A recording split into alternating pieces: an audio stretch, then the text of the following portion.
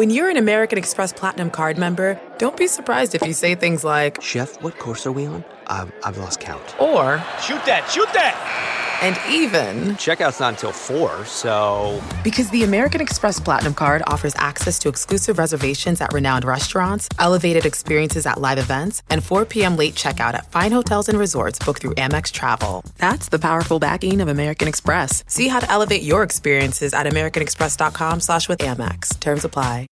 Achieving a gorgeous grin from home isn't a total mystery with Bite Clear aligners. Just don't be surprised if all of your sleuthing friends start asking, "What's your secret?" Begin by ordering your at-home impression kit today for only $14.95. Bite Clear aligners are doctor-directed and delivered to your door. Treatment costs thousands less than braces. Plus, they offer flexible financing, accept eligible insurance, and you can pay with your HSA FSA. Get 80% off your impression kit when you use code WONDERY at Byte.com. That's BYTE.com. Start your confidence journey today with Byte. Welcome to the Nerdist Podcast number 43. All right, so here's a quick little backstory on this episode that you probably don't need to know. This episode is Chris Anderson, the editor-in-chief of Wired magazine. He's a terrific guy, and I've been pals with him for a couple years. And this episode was recorded months ago. It was actually the first episode that I recorded with the new Zoom H4n recorder. And what I didn't know is that there's a certain setting that will kick your files into other folders on the little flash drive. So I recorded this, went home, and thought I lost it. I thought I hadn't recorded anything. And it wasn't until a couple days ago that I was sifting through the H4n, and I went, oh, what do these other folders contain? Lo and behold, the Chris Anderson podcast. So this is a public apology to Chris. This was literally recorded like 5 months ago. So I found it, and I'm putting it up as quickly as I possibly could. So here it is, the Nerdist Podcast number 43 with Chris Anderson. Also, if you're going to be in Austin, Texas, I will be performing at Fun Fest on November 4th. Then November 11th through the 14th, I'll be at Laughing Skull in Atlanta. And then the 18th through the 21st, I'll be at the Addison Improv in Addison, Texas. All right, that's enough talking. Poor Chris Anderson has been put off long enough. Here you go. Love you, Chris Anderson. Now entering Nerdist.com.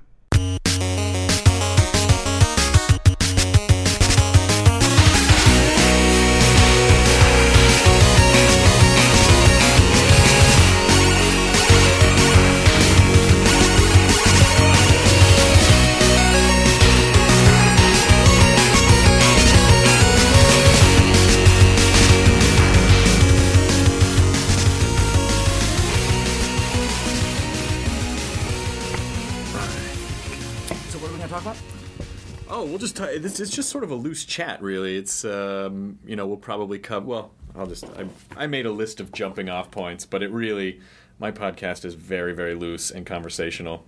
And it's weekly? It's weekly, yeah. Although sometimes I'll put up a bonus episode because a lot of times with guests that I get, I record when they can record. So, like, if John Hamm can do one day, it's not like I can go, well, in a month I'll get you. Yeah. So I've stockpiled quite a few. All right.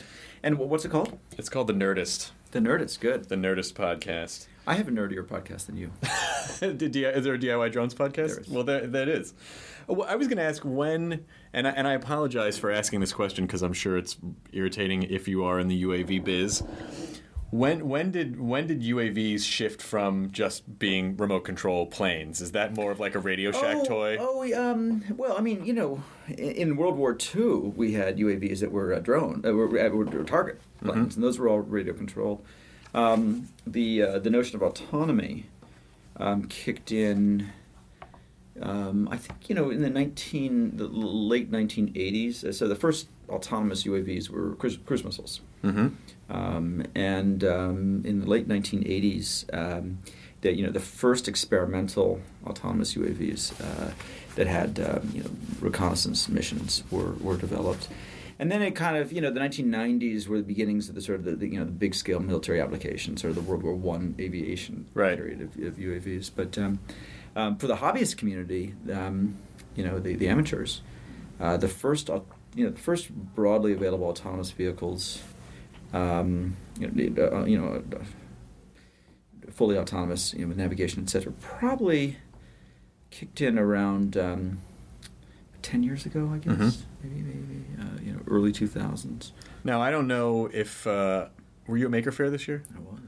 You were probably the only magazine editor who was also at Maker Faire this year, displaying stuff like not just there as I was on my knees trying to inflate a robotic blimp, and I was sitting there, and it was like they opened at 10, and the freaking thing, the helium got the nozzle got blocked, and I had somebody holding it so it didn't fly away while I was trying to put stickers on it, and I get surrounded by my tank fell over. And Dale Doherty, who runs Maker Faire, comes by as I'm there, and he's like, he said, the grim realities of running a small business. And I realized that this was true. That in a sense, everybody at Maker Faire is running a small business, and running a small business is about being on your knees, trying to get the helium to go into the blimp so you can put up your displays. You do everything. You're the janitor, right? And in my day job, of course, I'm we're a more mature industry, and I'm not the janitor. But in the new industrial revolution, everybody sweeps the floor. I love Maker Faire, although I can never figure out it's like Burning Man to Nerdcraft ratio. It's just like there's that sort of it's moving. It moves around a bit. I would say that the Burning Man crowd was in evidence this year because the Burning Man crowd brings theatrics, right?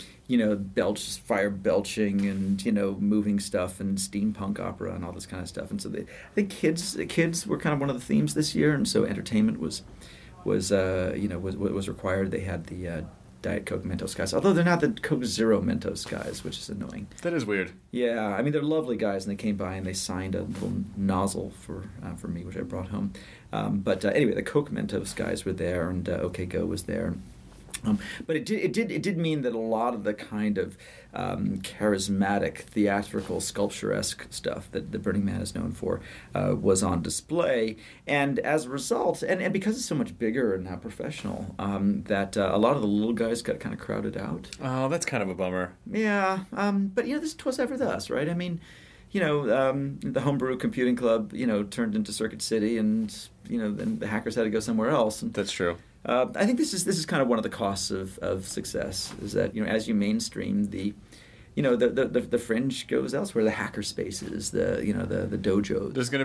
There's gonna be a slam dance Maker Faire at some point, like some sort of rebellious. But it's not going to be Maker Faire. I mean, it's going to be it's the long tail of everything. You're never leaving. There's a place for the super focused, super geeky, fringy subcultures, and I think this has got to be the. This is one of those cycles of culture. Yeah. That when subcultures become cultures, they need to create their own. They need to create a new generation of subcultures that reject, that go elsewhere. They're not just forced out. Seriously, how long were we using the term alternative music? And it's like, this music is not alternative anymore. Like, it's not. It's technically that's the label that stuck because we don't know what else to call it. But it is not alternative to pop anymore. There was I remember as an anecdote. It's a few years old now that there was an 8-bit. Chiptune community, making sort of using Nintendo's. We have one. My theme song to the podcast is by a chip rock band called Anamanaguchi. Yes, I'm familiar. So in their quest for authenticity and sort of true street cred, they not only declined to release a CD but they also declined to release MP3s or to stream. And the only way you could get the music was via a 7-inch flexi disc, and it turned out there was only one factory in the world that makes 7-inch. Remember flexi discs, the ones that were in magazines? Yeah. Penny on them. Yeah. Oh yeah. I had one at the Bloom when the Bloom County book came out. They published a song that Bill the Cat supposedly sang, and so I had that. It sounded horrible. And they were always bent, and you really did need to put a succession of coins on top of them to keep the needle from bouncing off them. But so this band, these bands, I think, only released in 7-inch flexi disc because if you had heard the song, you were one of those chosen 300 who had actually gotten their hands on the physical on the physical product, and so this sort of enforced obscurity through distribution barriers to entry is the sort of the requirement of cool in an age when everybody can get everything. Yeah, and it's funny because in a way it's sort of like, oh, we're being rebellious, and it's like, well, what you're really you're conforming to nonconformism in a sense. You know what I mean? Like the velvet roping of it all. That's a tactic. It's that feels like sort of a popularity tactic. It is. I mean, this is when I was a kid, you wanted to wear the cool T-shirt. Now, the T-shirt that like everybody else wore. Now you want to wear a T-shirt that nobody else understands. If you can understand my T-shirt, I failed. Right. Yeah, it's almost like naming a thing. Like if you can name something you understand, like, oh, I know what that shirt is referencing. Like, it's crap. Over. It's over. It's all over. My 7-year-old, told me in I believe September of last year that Lady Gaga was over. Whoa! And I'm not actually sure she knew who Lady Gaga was, but someone had mentioned Lady Gaga, and she knew that the instinctive, when you hear something new, you must immediately say that it's over. Right. That's what 7-year-olds know. There's no present. There's only a past and a future. Like, exactly. There's no precisely. It's like there's got to be a Heisenberg uncertainty principle. If you can observe it, it's over. The minute you measure Lady Gaga, you have destroyed the experiment of Lady Gaga. Schrodinger's pop star has died. Schrodinger's Gaga. We put Lady Gaga in a box. She's either dead or she's either hot or she's not. She's obscure or she's dead. Yeah, she's either obscure or she's dead. So have we started? Yeah. We've started a while ago. I'm pretty sure we're still recording. Yeah. This is a new recording device that I'm using, and I actually really like it a lot. It sounds pretty good. But I obviously, I technically have been working for you for the last couple of years after we did the Wired Science TV show, and then I started contributing to the magazine, which has been super, super fun. Is this the brown nose portion of the show? This is the brown nose portion of the show. If you could just spread those cheeks a little farther, I'll really get in there. But honestly, the thing that was funny to me is that we did this TV show, and you famously do not own a television set. That's actually a lie. Oh, it is? Okay. I famously say I don't own. Okay. All right. The truth is that it's hard to even define what a television set is anymore. Yeah. We own screens. You have screens that have data on them. We have screens that have pictures on them, and those pictures, as moving pictures, sometimes include television programming.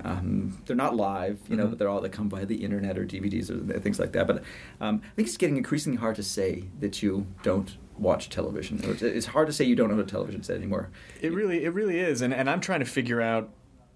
I don't know. Maybe I'm starting to already show signs of old personism. But when people say, like with Google TV or that may be coming out, and we're going to integrate the television and the web experience, and I always feel like I don't want those two things integrated because I like the way I consume television in a different way that I consume my web experience, and I don't. You've been able to use your television as you can hook your computer up to your television, and you can. And I don't like that experience. Like I like them separate. Like that. Am I crazy, or do you think? No, I don't know whether you're crazy, because I think that probably is where I draw the line.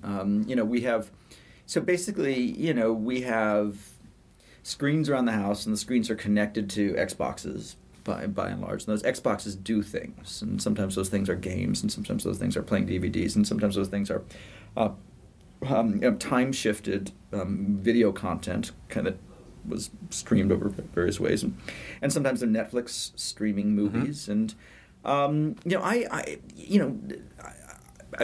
of those things originated in broadcast television. Some of them never did. Some of them originated on the internet. Some of them originated as films. I don't. These semantic distinctions are the horseless carriage era, where we have this language from the last generation. I haven't come up with a language from the next generation. My kids basically sort of say, well, there's basically moving pictures that I control, moving pictures that I don't control. Right. The first category is games, and the second category is produced content of various sorts. And in the old days, web pages were just text. They would say, they're addicted to screens. That's what they say. We're addicted to screens, and they'll pretty much gravitate to any screen anywhere, and they'll do with the screen what they can. If they can push at it and make stuff happen, they'll totally do that. If they can't push at it and it's just going, then they're okay with that. But by and large, this. I think in the same way that's impossible to wall out pop culture, today is kind of around us. I think it's probably impossible to not watch television. Yeah. You thought you were watching, you thought you were visiting Failblog, but in the end, it turned out you were watching television. Right.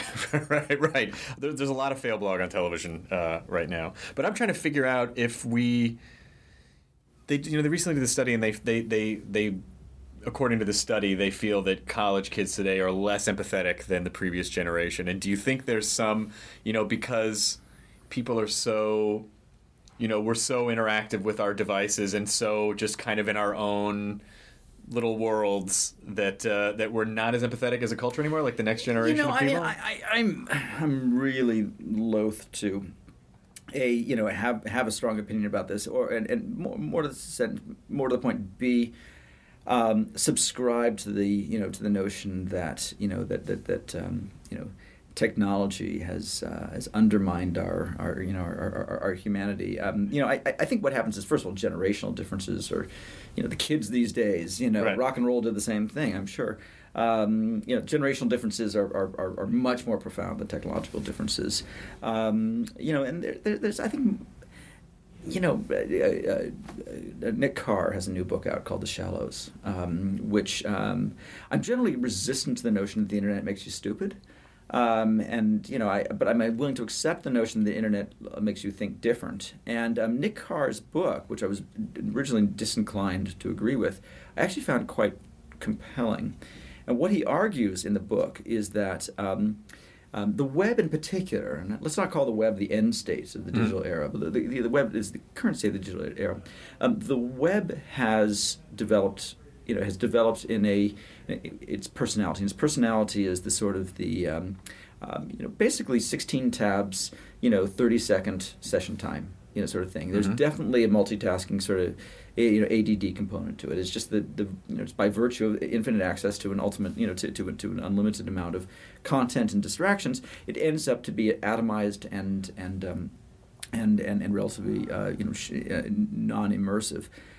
What he argues is that's training us to focus on the superficial. It is the plasticity of our brain, and you can measure this. Actually, the web is changing our brains, and it is evolving our connections, our synapses and neurons to focus on shiny.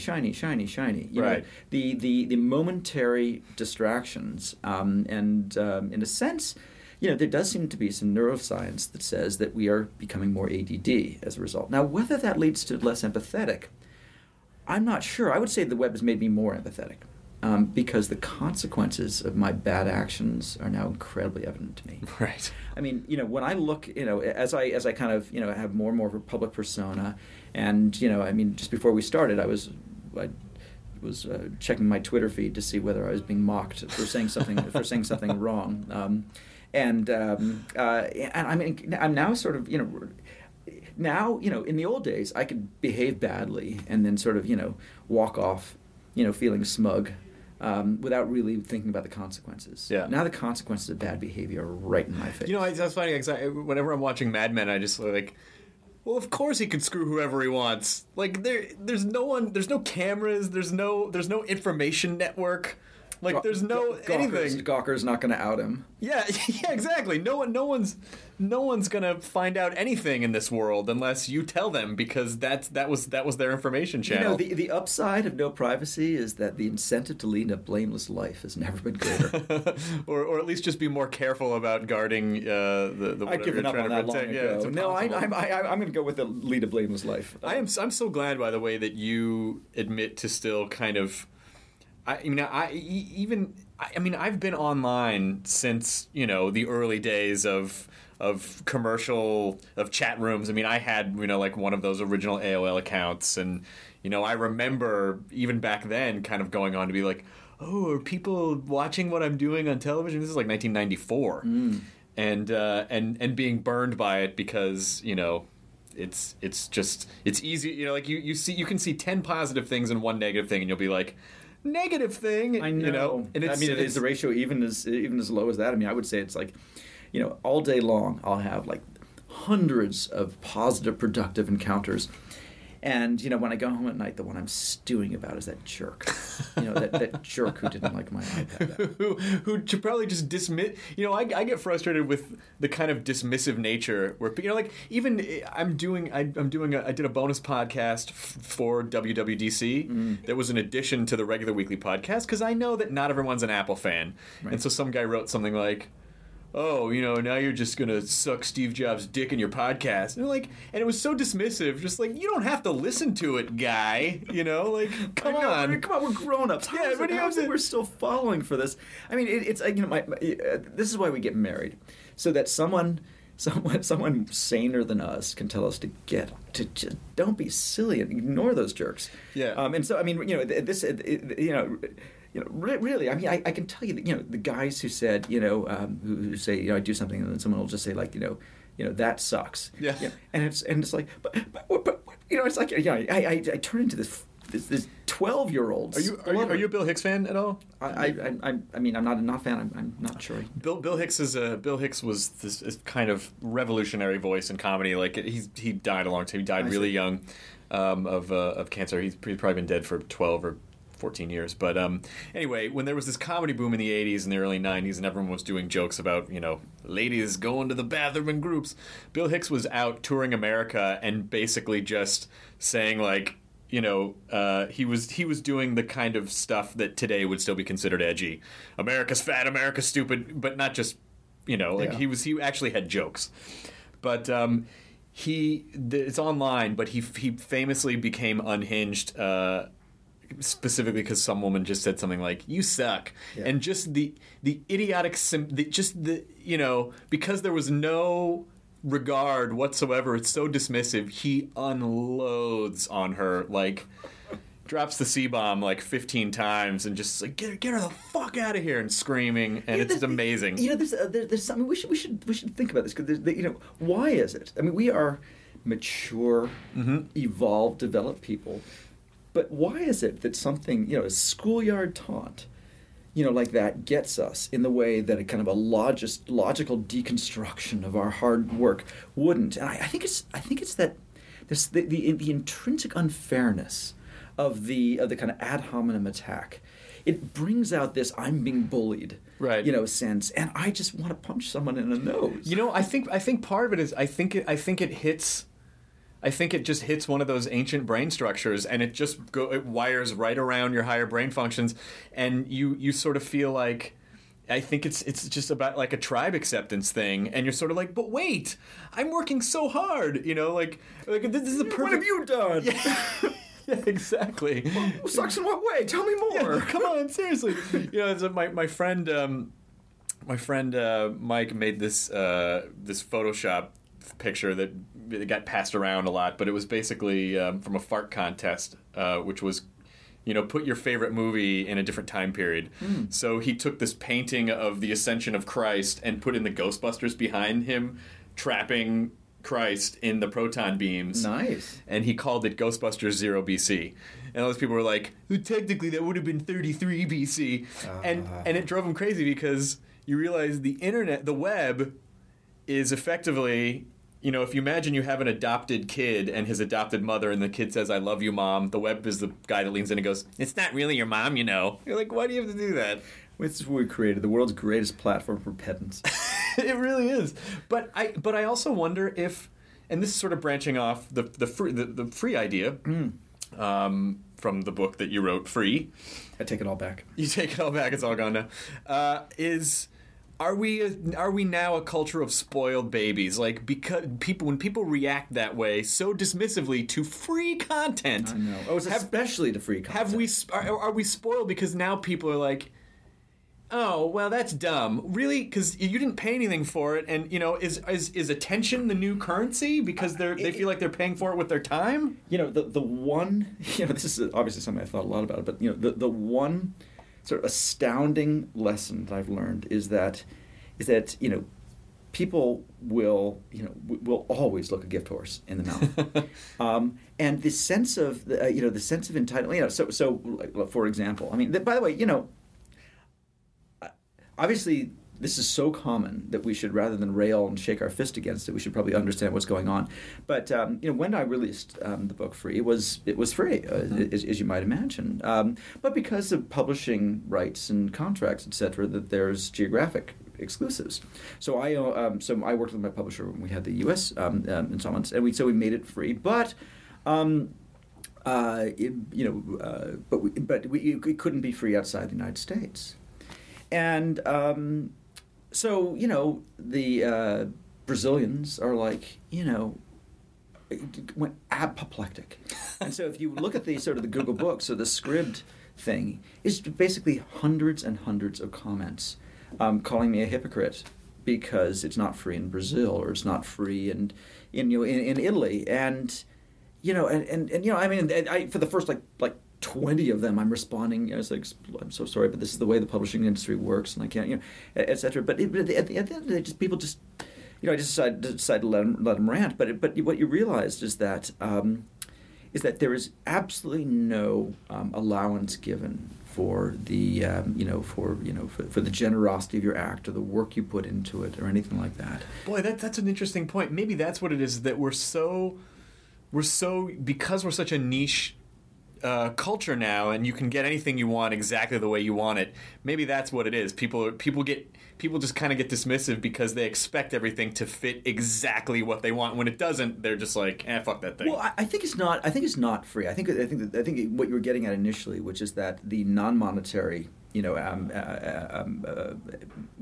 assets matter more. So what people object to. And we do this all the time, right? So I have an open source hardware company. We do robotics and drones and things like that, and we give away everything for free. And because it's open source, we let people sort of permute it in all sorts of different ways and make variations in different hardware, which turns out to be the worst thing you can do if you're trying to remain sane. Because what you have is, because you give people freedom to use it in different ways, they will inevitably they will find combinations you've never seen before, and it'll break. And so you have this tech support nightmare. And when people come to you, they say, I have this sort of this GPS module I bought in Vietnam, and it's just not working with your autopilot. What are you going to do about that? And my first instinct is like, shut the fuck up. What are you kidding me with this? I mean, this is the recommended hardware. You use something crazy stuff, but that's the wrong answer. The code is ID10T. Thank you. God, let's solve that one. But the right answer is that in some sense, you have to create the incentives for them to, channel their question. The community needs to answer it for them, or the community needs to respond to them, or that you need to create a framework by which they can solve it. But this is, just saying, but it's free, and you didn't use our, You just got to get over it, and you got to solve the problem because it's not going away. It's amazing, and you, like everyone else, you're a guy. You have things you like. You want to be able to share stuff with the world. And I'm sure, when you're younger and you feel like, if I ever get $1 billion, I'll just give $500 million to or whatever. And then you realize when you start dealing with people en masse, you have to become a politician. Like you can't just be that guy that you were. You really have to get patient and kind of, because most people will be nice, but then a lot of people will just burrow right under your skin. Now that I went from sort of like, I talk, you listen, to, public figure, a little bit of, blogs, Twitters, and that stuff, and now I run a community. And what I realized is the job of community manager. So I thought the job of community manager was, carrot, stick, punish bad behavior, et cetera. And there is an element of that.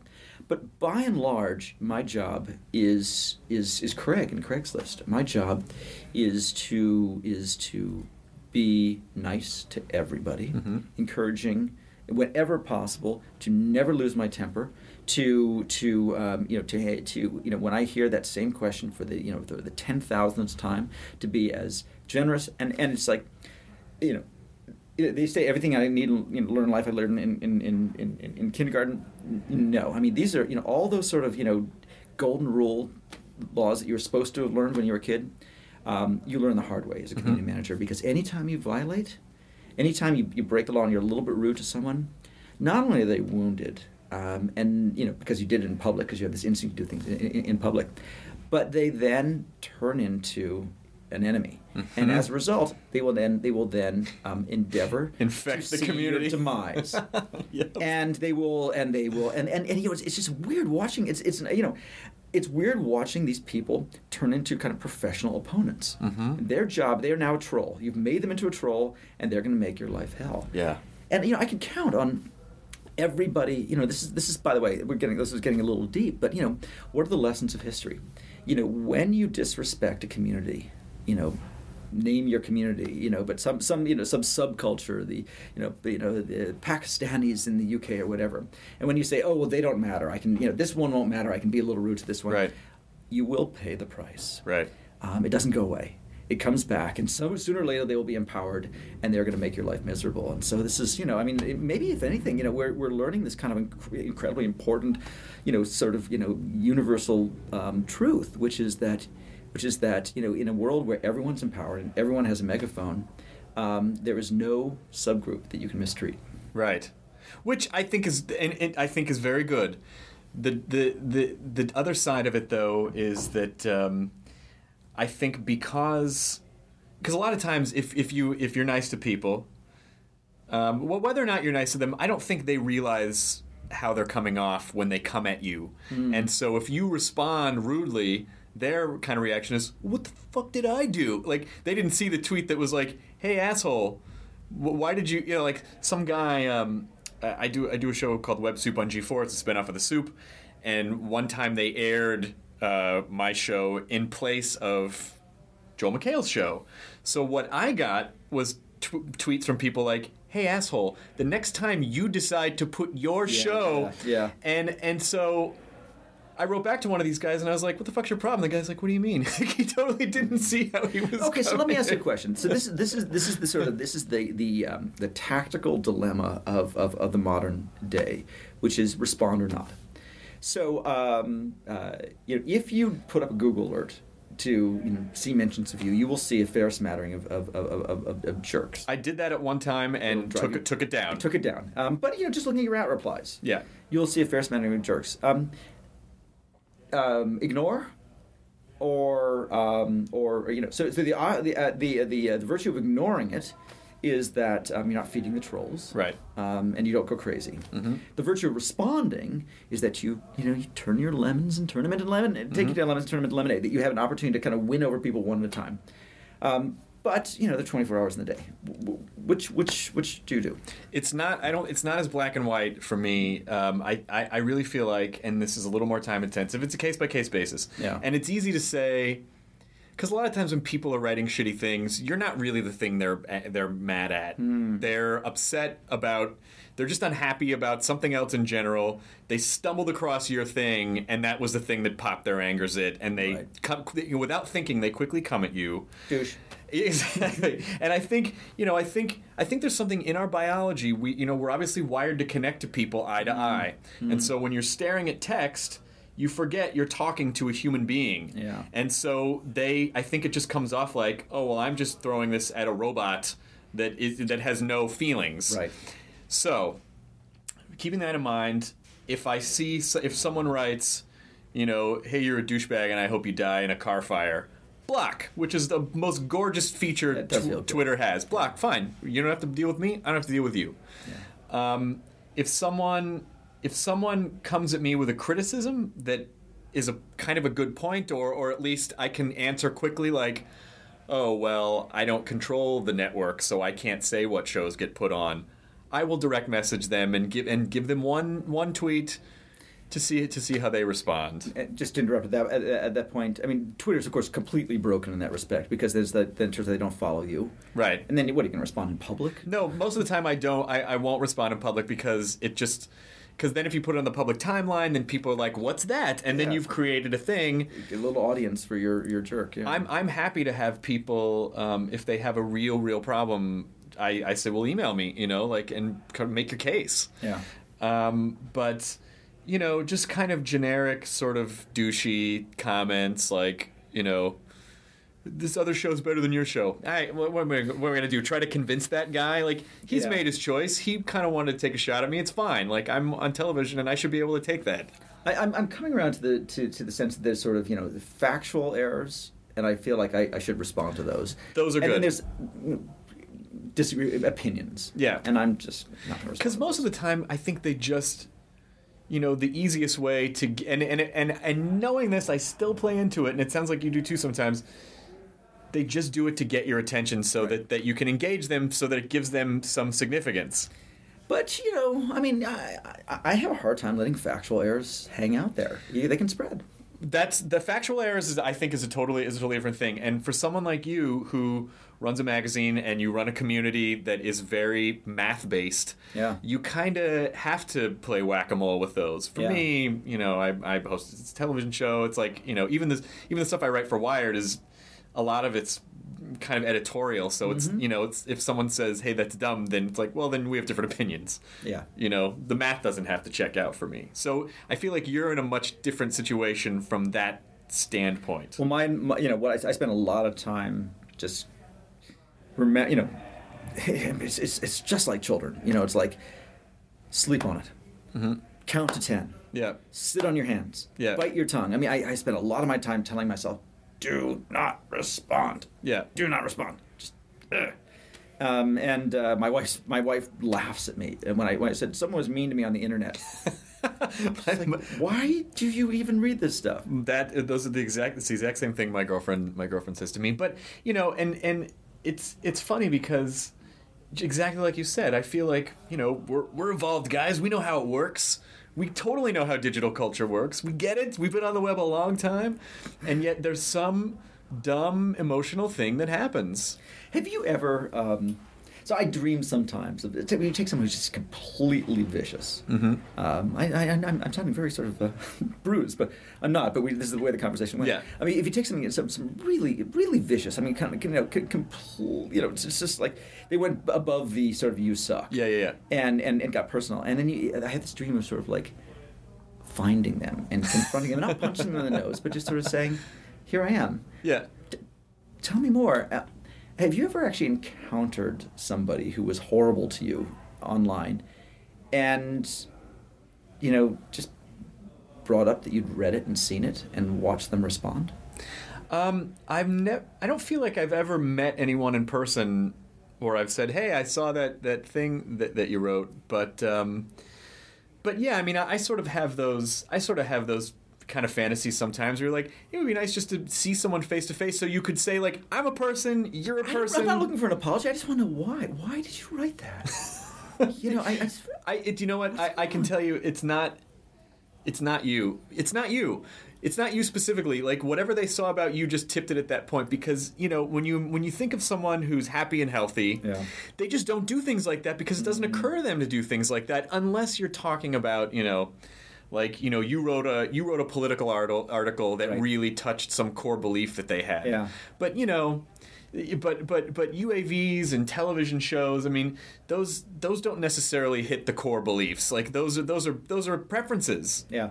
So for someone to flip out over something like that, they're unhappy. So if you take any solace from it, know that they're fucking miserable. Good. But I know. I mean, I'm glad that we're talking about this because, I feel like everyone kind of, I'm sure a lot of people feel that way and they don't, they are a little ashamed to admit it, but it's true. It's like, it is what it is. Yeah. I just cannot believe that after all this time, I'm, still not more thick skinned. And, the truth is, we must. Here we are. It's 2010. We've managed to survive 20 years of the web. Yeah. We must have found some coping strategy. But that sort of, the power of the negative comment versus the positive comment. The total discounting. We discount all positive comments as empty flattery and praise. Well, also because I assume you're a civil guy and you would never go up to someone. And I feel like we equate tweets, emails. We equate that as walking up to someone's face and going, "You're a fucking idiot," and and you can never imagine yourself doing that to someone because you feel like it just violates every convention of civility that we have, and so you kind of go, "How in the fuck?" But I just don't think, I would grade it on a curve. Give yourself a letter grade. Okay. Hey, 80% today. I got 80% today from the internet. I 20% shit on me, but I still got a B, so that's good.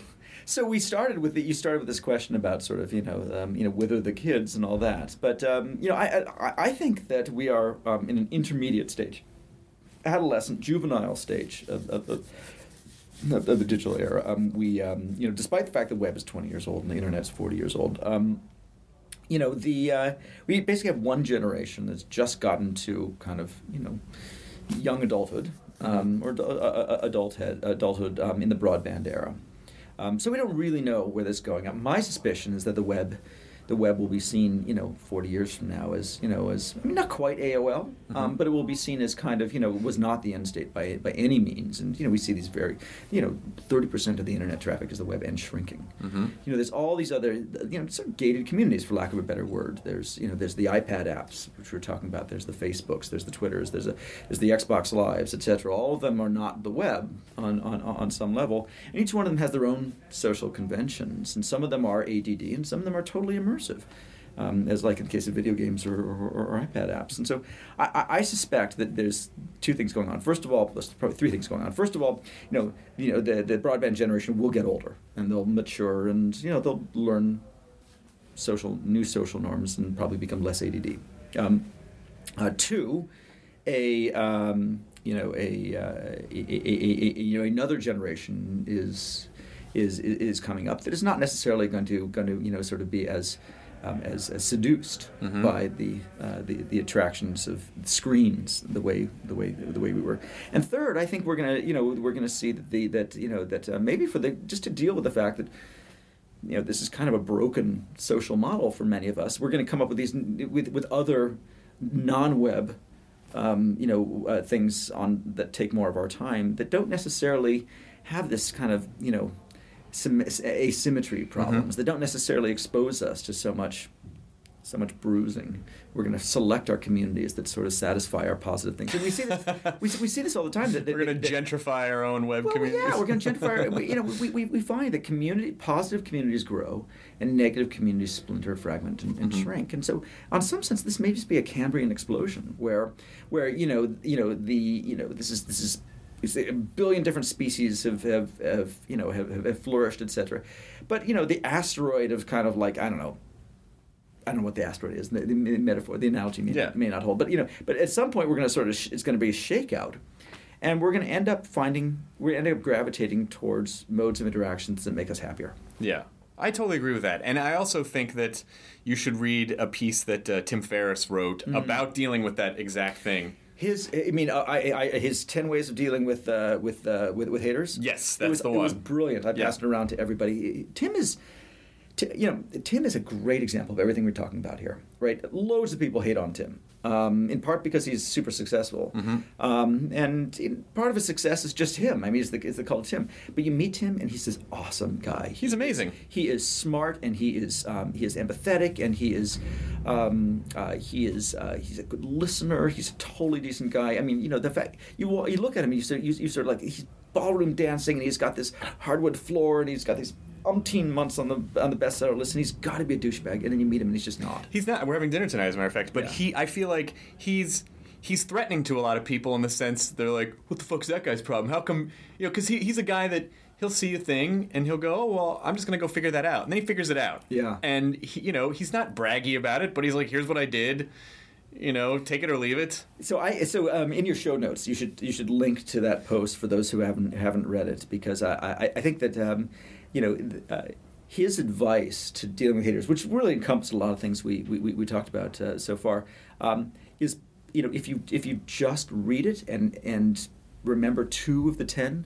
You will be a happier person. What's going to happen now is that now we're going to get the hate tweets that are like, Chris Howard and Chris Anderson are just complaining about the internet. Like, that's not the point of the internet. Shit. Was like, oh no, I take it all back. Oh my God, I'm so sorry. Me too. Please, I think I was internet. about the web. Please, web. I love you, web. I love you, web. I love you, the web. Yeah. I just read a fascinating sort of breakdown of, like why web conventions are what they are, and just the sort of not necessarily arbitrary, but just sort of like, oh, the forward slashes aren't really necessary. They were just to sort of divide up. And it's, like so many of these still are archaic things that we have in place just because, Tim Berners-Lee and a bunch of other people were like, oh, we'll just make them this. So do you know people who are still typing www? No. There are people out there who still type. There are people out there who still say www. Oh, really? I think those people include NPR anchors. Which is funny because NPR has like one of the slickest iPad apps that I've ever seen. They seem somewhat... The style guide may not have gotten on board with the W's not required. I've just... At least they don't say HTTP : // I've been doing the control enter thing for so long that I just don't... It's, like a lot of times I don't even type in. I just do like keyboard shortcuts. Well, I have weirdly found myself that I used to mock people who typed URLs into Google, and now I find I'm one of those. I just, we're so lazy. I cannot be bothered to think about spelling or I can't be bothered to think, even remember, and I don't know how many neurons are required even to remember, what the URL was. I just sort of type some random text that's sort of more or less like it. And the magic happens. Are we going to see some? Are we going to see some sort of change in domain addressing? Or do you think we're stuck to? I don't know. We're stuck to that for a while. That was a very 10 years ago. There was the notion that you would have these kind of the super layer of domains. I want to start squatting on the super layer. Yeah. No, I think what's happening is that thanks. I thank the iPhone for this because it's impossible to type on the iPhone. Mm-hmm. And you mistype. You need something that sort of guesses at what you meant, corrects it, and basically it's training us to sort of say whatever. Sort of like I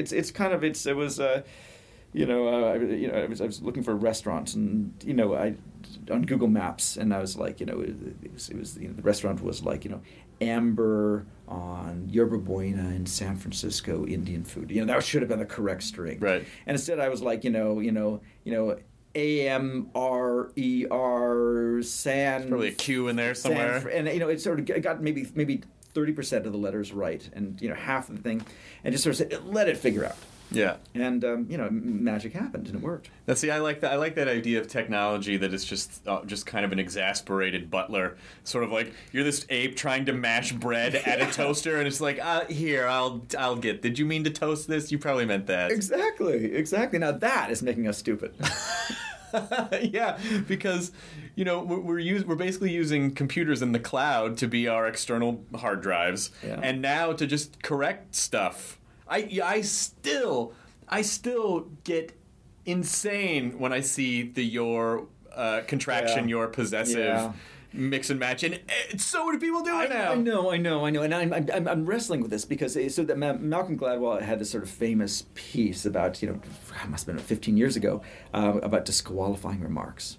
And this is when somebody does something. This could be disqualifying action. So like being rude to a waiter, or sort of telling you that they're spiritual on first meeting. Mm-hmm. These are the kind of things where suddenly they're proxies for everything you need to know about this person is now revealed by the way they ordered. I used to think that confusing your was absolutely disqualifying. and now it's, as you say, it's so ubiquitous and comes from the smartest people, and is clearly a kind of an artifact of keyboards rather than education. I'm kind of like, okay, I'm just going to be cool with this. It's not so bad. You can turn into Strunk and White pretty easily, right? And sort of like incorrect usage. These are the 32 BC guys, mm-hmm. right? It's pedantry, and you just got to get over it. It's like, okay, it's not you, it's your keyboard. It was a pain in the ass to go up to that apostrophe to create the contraction you are, as opposed to saying that you have ownership of something. I tell myself it's about the apostrophe. Not... Do you like? Because in like one of the first sentences of the free book, you're referencing Monty Python. Yeah. So are you a big comedy fan in that sense? No, and I did not know who Bill Hicks was. I've revealed myself. No, not really. It's been interesting. I've been, now that I've got kids, I've been sort of bringing out movies that I thought were very, very funny from my childhood and introducing them to my kids, and they just sort of stare at them. Serpico, not a funny movie. I haven't tried that one, but I've yet to succeed. So Spinal Tap, what a freaking disaster that was. What? So you and I remember Spinal Tap as being awesome funny, right? Yes. When was the last time you've seen it? I saw it sometime within the last couple of years. Really? Yeah. My kids, I mean, it's slow. It's slow. Too slow for them? Well, there's only about 3 jokes in the whole. Right, there's 11. Right. There's the little Stonehenge, and there's probably another joke that I can't remember. There aren't a lot of jokes. Oh my God, I feel like that is so loaded. You know, it's. I still love that movie. Like when the manager says to David St. Hubbins' girlfriend that she dresses like an Australian's nightmare, that is hilarious to me. So that kind of went over their head. Okay. You mentioned Monty Python, and I was really worried about Monty Python because I was like, oh my God, I think of Monty Python as being a high density comedy. There's so much physical comedy in it, though. And I thought it would work. And then we started with the Dead Parrot sketch. Mm-hmm. The Dead Parrot sketch. First of all, one of my favorite lines from it is he joined the choir invisible. Is that actually in it? I thought it was. Because we went. Maybe there's 2 Dead Parrot sketches. Because the one we went looking for. Oh no! The Polygon. It's a polygon. Oh, that's not in it. And so either I have sort of been sort of riffing off Dead Parrot things as a child and invented the polygon line, or it's in a different version of it or whatever. But I was like, oh, well, there's this other funny part that's not in here. Well, they did a lot of, and now, I mean, I can't. I'm sure I'm going to get shit on for not remembering every line of the Dead Parrot sketch, but they did that live a lot as well. So maybe you heard a recording where they added stuff. I'm pretty sure they also did it in German. Like they did it in many languages. Well, so Monty Python worked better than most, and so I'm pretty. That one did cross. As I say, Spinal Tap definitely did not cross. My next test is Buckaroo Banzai. Do you think that'll work? I remember as a kid being, because Buckaroo Banzai came out when I was in high school. Yeah, and I feel it was like 87, right? 86, 87? Probably, maybe a little earlier. If that was the case, then I was around high school, and I remember Buckaroo not being as action packed as I had wanted it to be, and sort of feeling like, wait, I don't understand. Who are these Rasta aliens? And I feel like if I had been a few years older, I probably would have appreciated it more. So I don't know if it's as. I mean, maybe they might like the alien, just like the alien part of it. Well, it needs to be pretty fast-paced. I will say this. I can't see Peter Weller doing a kids show. Peter Weller's probably not my first choice for welcome to Learning with Peter Weller. Like, okay, get to it. Colors are okay, I get it. And then you take Peter, please. So I think he's maybe not the best kids. It's not going to win a Kids' Choice Award, Peter Weller. So we tried Caddyshack, bit slow. Spaceballs, perfect for kids. Perfect for kids. Yeah. We did National Lampoon's American Vacation. Wait, how old are your kids? From 2 to 13. Okay. So it's hard. The density is hard. Ghostbusters. Not quite as successful as I'd hoped. Really? Yeah. The movie changed my life when I saw it in the theater, but I was a little older. I think they found the special effects a little cheesy. That's, and at the time, groundbreaking special effects. I know. Anyway, so it's again, it's when you're trying to remember you asked about comedy and I'm coming back and ask these sort of fundamental questions about what was really funny or what was I just young. Mm-hmm.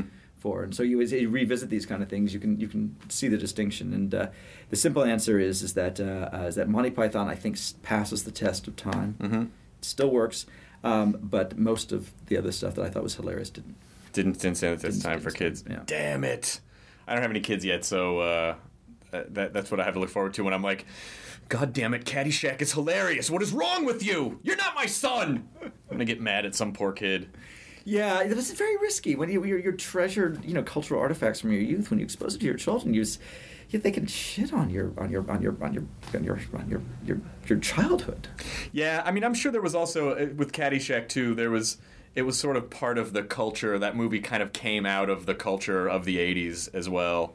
And so maybe it was tied to it in some way that way. I don't know, but I still will watch that movie and quote it 150 times. How do you manage your time? How the fuck do you manage?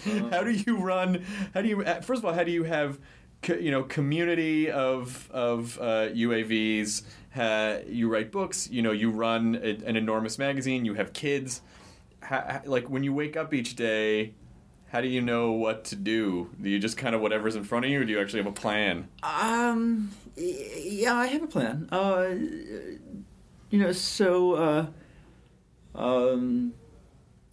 300 or 400 emails a day. It's a lot. The simple answer is that the only way you can do lots of things is if you sort of delegate.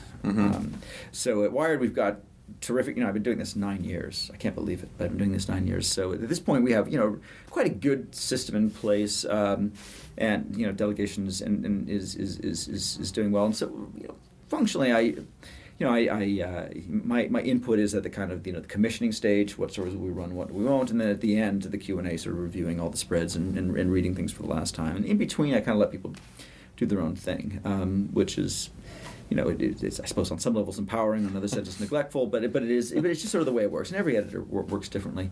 When it comes to the community management stuff, you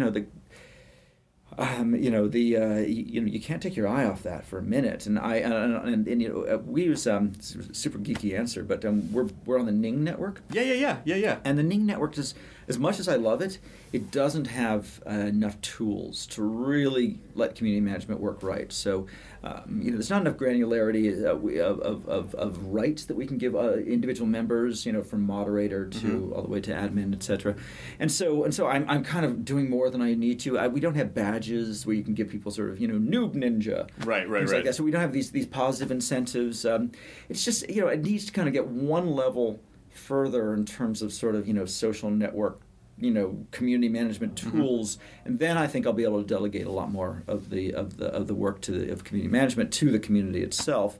Then the spin out of that community is a company where we make autopilots and UAVs and quadcopters and all this kind of stuff. And that right now is in a really high-intensity CEO kind of role where, we're going to production. We just got to pick and place machines. So we're making printed circuit boards and we're doing inventory management. And this is really kind of entrepreneur. This is my entrepreneur hat on right now.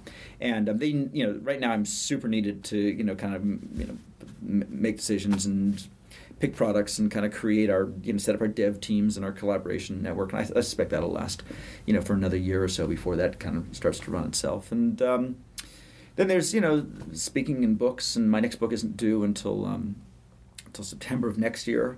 And fortunately, the next book, is built on this sort of new industrial revolution model. This atoms are the new bits, is kind of an outgrowth of the work I'm doing already. So my life is kind of in some sense the research for the book, but that's going to get crazy. And starting kind of the end of this year, I'm going to have to focus and Starbucks with the headsets on, etc. And then weekends are for kids, and I try to sort of spend some time there, but I'm probably neglecting them on some level. Don't sleep a lot. Don't watch television ever. No television is my productivity secret.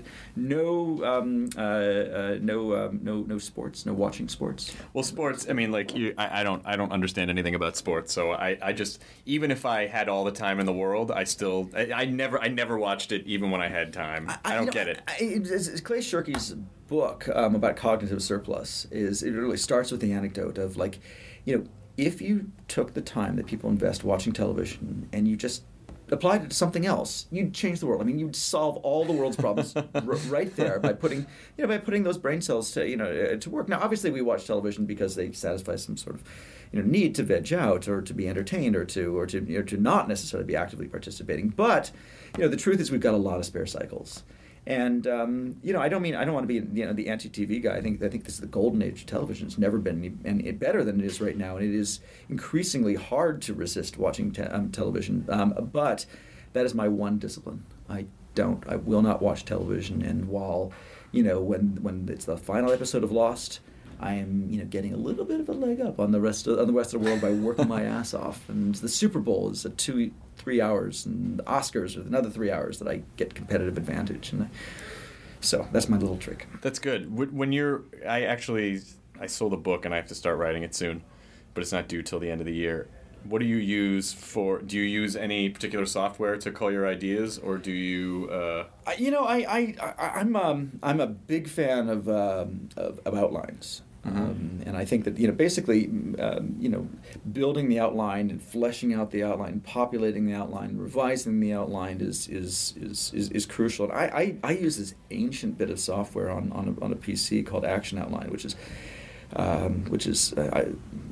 I don't know whether it's good or bad, but it works for me. I tried using Word's outline function. It's incredible complexity.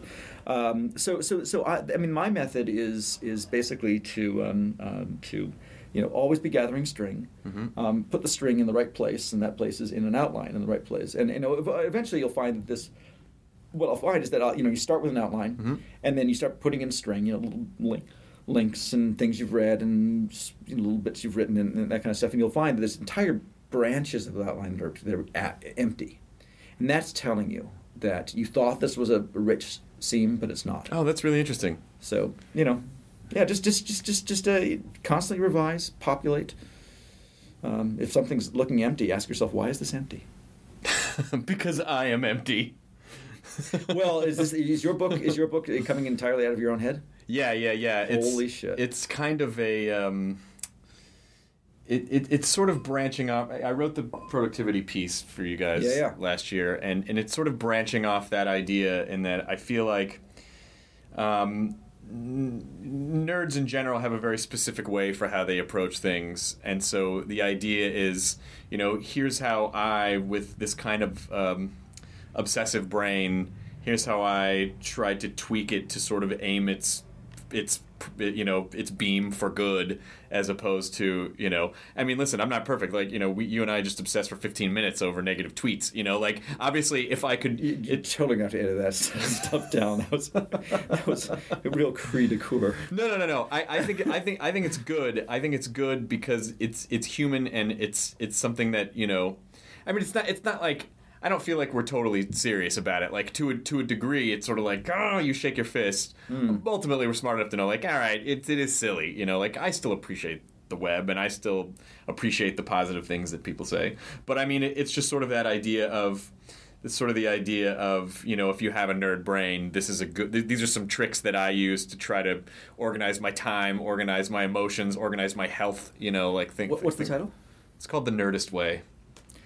I have to ask, how do you get off calling yourself a nerd? I get that question asked a lot, and There's no way you're a nerd. I get that question a lot, and it's a fair question. I've been a technophile my entire life. That doesn't make you a nerd? It does. I obsessed over computers. I got my first computer in 1981. I played D&D. I have chess trophies. I know this is the most boring conversation you ever have. No. But everything you've said is geek. Oh, I see what you're saying. You're saying nerd versus geek. Yeah. Okay. You're a geek. You're not a nerd. Geeks, everyone has their own definition, but I'm just going to have to do it here. Yes. Geeks are obsessive, but may have social skills, may have they can be cool. Nerds are typically lacking in social skills. See, this is a semantic issue because I think the vocabulary that I use in my head is nerd versus dweeb. Like, I look at dweebs and I go, the dweebs are the ones that don't have the social. They're the ones that, swallow in the middle of sentences and can't and sweat. But back to geek. So why do you pick nerd versus geek? Because geek was not a popular word when nerd was a label that. Excuse me. Oh, that's all right. Sorry. That's okay. Nerd was the word that was used when I was growing up to refer to me. In computer club or chess club or whatever. We didn't say geek in the early 80s. There was no nerd now is it's almost a weird badge of honor because it kind of says like, oh, you're thoughtful and you can make stuff. But nerd in the 80s, there was no irony behind it. And it was just, you're a nerd. Like, I didn't hear the word geek a lot when I was a kid. It was nerd. Like when Revenge of the Nerds came out, that movie, I bonded with that movie so hard because it was a word. So I'm using it as it was just part of the vernacular of where I grew up and the social circle that I was in grade school. Okay, but there must be some pretension in using it today. Is it that you're? Is it sort of mock humility? I think it's kind of like. No, I think it's taking ownership of something that was basically at the time is kind of emotionally disruptive. So it's retro. It's kind of the Atari generation designation. I think it's like the vagina monologues. I'm going to take back the word pussy or whatever. Okay, it's sort of like I'm taking it back. Like it was assigned to me when I was a kid. I had no control over that. Now I'm taking it back because people who grew up that way, a lot of them now run a lot of things, and so I see it as sort of empowering in a way. I'm not going to go as far as compare it to the other N-word, but I will say there is a sense of I genuinely suffered for this word when I was growing up. I'm kind of taking it back and trying to make something productive out of it. So just to confirm, the sort of the geek nerd division that I see, you see as a nerd dweeb. I see it as nerd dweeb division. Yeah. And if I'm your publisher, we're trying to sell some books here. Yeah. You want people to resonate. You want them to sort of self-define. Sure. Yeah. And there's enough people out there that self-define as nerd, because I would have thought that lots of people self-define as geeks, but few people self-define as nerds. Other people define them as nerds. I see the word nerd thrown around more than I see geek. Now, my like one of my best friends, Will Wheaton, he uses geek. Right. And Will is always 4 steps ahead of me and most other people. So then I kind of feel like, oh, well, maybe he's got it right and I don't. I'm just using it from my personal experience. And Nerdist happens to be the name of my website and the podcast and everything. You've got the domain, so go with it. Yeah, and so I'm using, when I say the Nerdist way, it's more assigning to me specifically as that point of view, rather than just saying like the Nerd Recipe Cookbook. Is there any television celebrity outside yourself who would self-define as a nerd?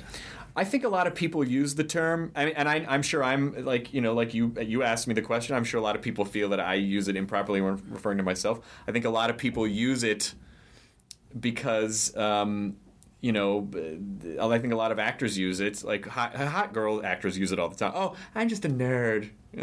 No, don't confuse the fact that you're so hot that people have difficulty talking to you as you being a nerd. They're just people are socially awkward around you.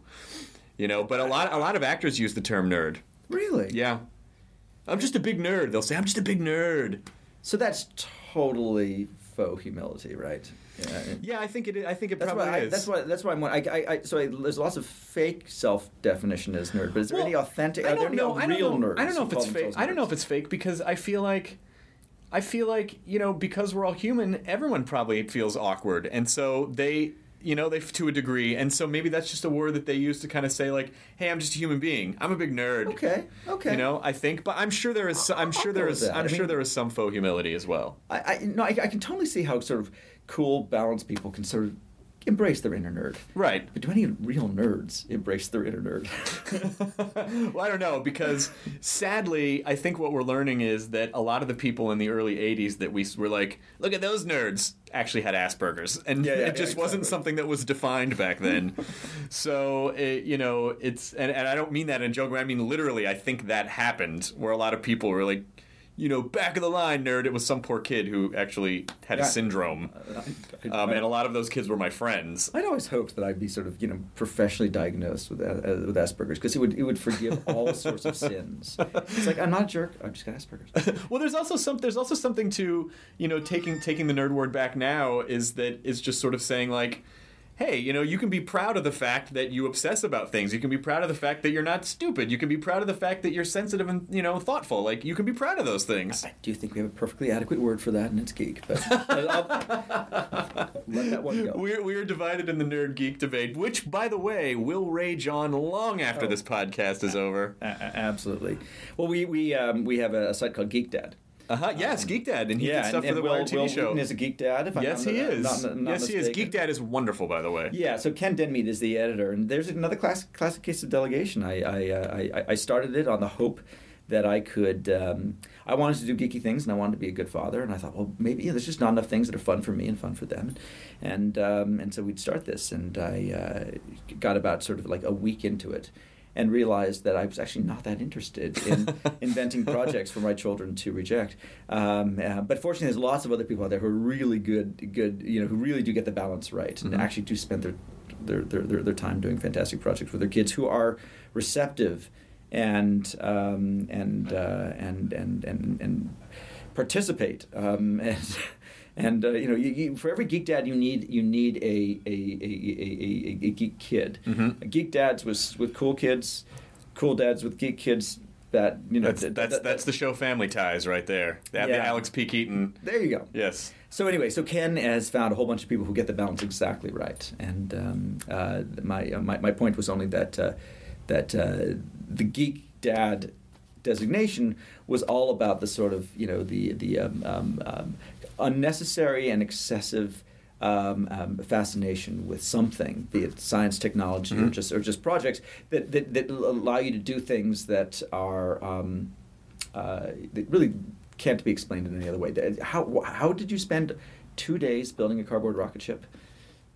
Because we could. Yeah. It's these are all the questions that sort of fail the test of why. Yeah, well, and also a lot of stuff you see at Maker Faire, like that R2D2 club is ridiculously amazing. Absolutely. So that's the beautiful moment where you kind of went down the rabbit hole and got obsessed with something that made no sense and yet gave you undue pleasure, complete joy, and that is. When I talk about the Nerdist and the Nerdist community, I think of them as creative obsessives. Like they're not just obsessive. They're people who also contribute as well as obsess, and I feel like that's a really nice crossroads. And I think that the golden rule is never ask why. I don't think we know why exactly. It could be years of therapy trying to figure all that out. Don't make me confront the reality that it's stupid and I shouldn't have done it. Yeah, exactly.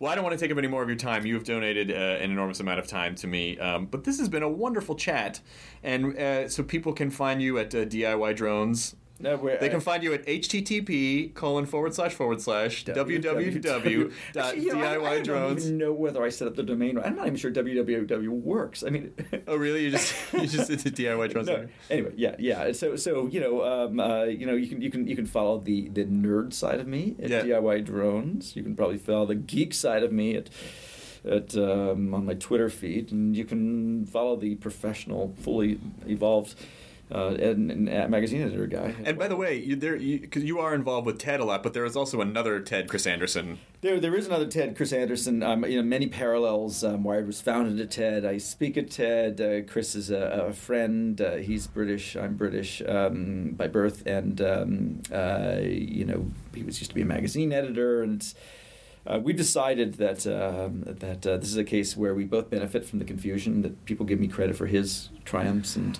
yeah, because someone recently was like, did you see Chris Anderson was really mad at Sarah Silverman because of what she did at TED? And I was like, really? I don't... And they said, yeah, he tweeted about it. I'm like, I can't imagine the Chris Anderson that I know doing that. And then I realized, it's a different Chris Anderson. Yeah, mostly it's positive. It's largely 1 + 1 = 3. And, occasionally we have moments where my failures, diminish the Chris Anderson brand. But by and large, I get credit for starting TED. Have you thought about coming together to form a unified Chris Anderson? We have considered M&A, but the 5 children, I think, were a deal breaker. I will have to say that it is awesome that you both. That would be a good union. The other Chris Hardwick out there is. Yeah, he's a Rubik's Cube champion. I don't know how to... I mean, I guess I could integrate that Division somehow. Of labor. You think that's what it is? Podcast, Rubik's Cube, no confusion. The other Chris Hardwick solves, 1,000-sided theoretical cubes mathematically in addition to, blindfolded with one hand on a... How does this not totally enhance your brand? It does, because I'll get tweets every once in a while where people are like, hey, Rubik's Cube, nice. And I kind of let it slide. I'm like, you know what? Really? I'm not going to go out of my way to tell them that I'm not that guy. Well, there's a third Chris Anderson who's a professional basketball player, and that just confuses people. Yeah, that confuses people, because then you wouldn't even watch your own games, because that's boring. I'd be fuzzy on the concept. They'd I don't know. They only have to meet me, and then it's all solved. Well, thank you very much for letting me come in and chat with you at Wired, Chris Anderson. Total pleasure, Chris. All right. Now leaving Nerdist.com.